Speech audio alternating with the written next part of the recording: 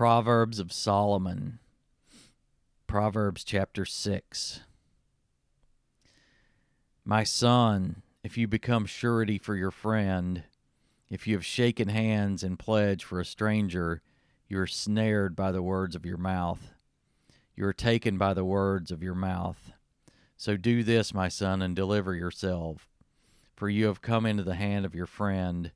Go and humble yourself. Plead with your friend. Give no sleep to your eyes, nor slumber to your eyelids. Deliver yourself like a gazelle from the hand of the hunter, and like a bird from the hand of the fowler. Go to the ant, you sluggard. Consider her ways and be wise, which having no captain, overseer, or ruler, provides her supplies in the summer and gathers her food in the harvest. How long will you slumber, O sluggard? When will you rise from your sleep? A little sleep, a little slumber, a little folding of the hands to sleep. So shall your poverty come upon you like a prowler, and your need like an armed man.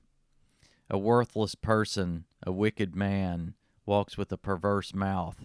He winks with his eyes. He shuffles his feet. He points with his fingers. Perversity is in his heart. He devises evil continually. He sows discord. Therefore his calamity shall come suddenly. Suddenly he shall be broken without remedy. These 6 things the Lord hates. Yes, 7 are an abomination to him. A proud look, a lying tongue, hands that shed innocent blood, a heart that devises wicked plans, feet that are swift in running to evil, a false witness who speaks lies, and one who sows discord among the brethren.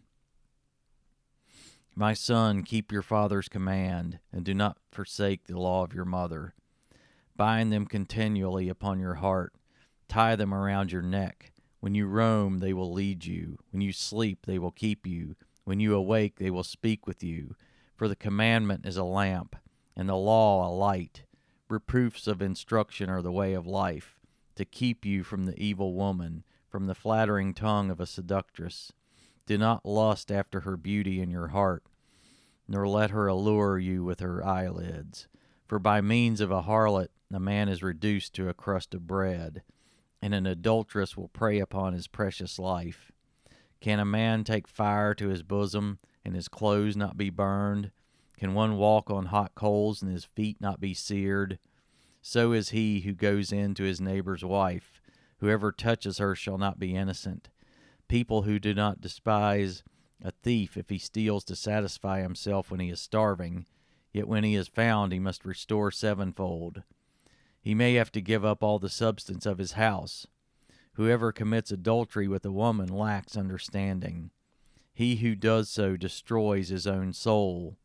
Wounds and dishonor he will get, and his reproach will not be wiped away. For jealousy is a husband's fury. Therefore he will not spare in the day of vengeance. He will accept no recompense, nor will he be appeased though you give many gifts.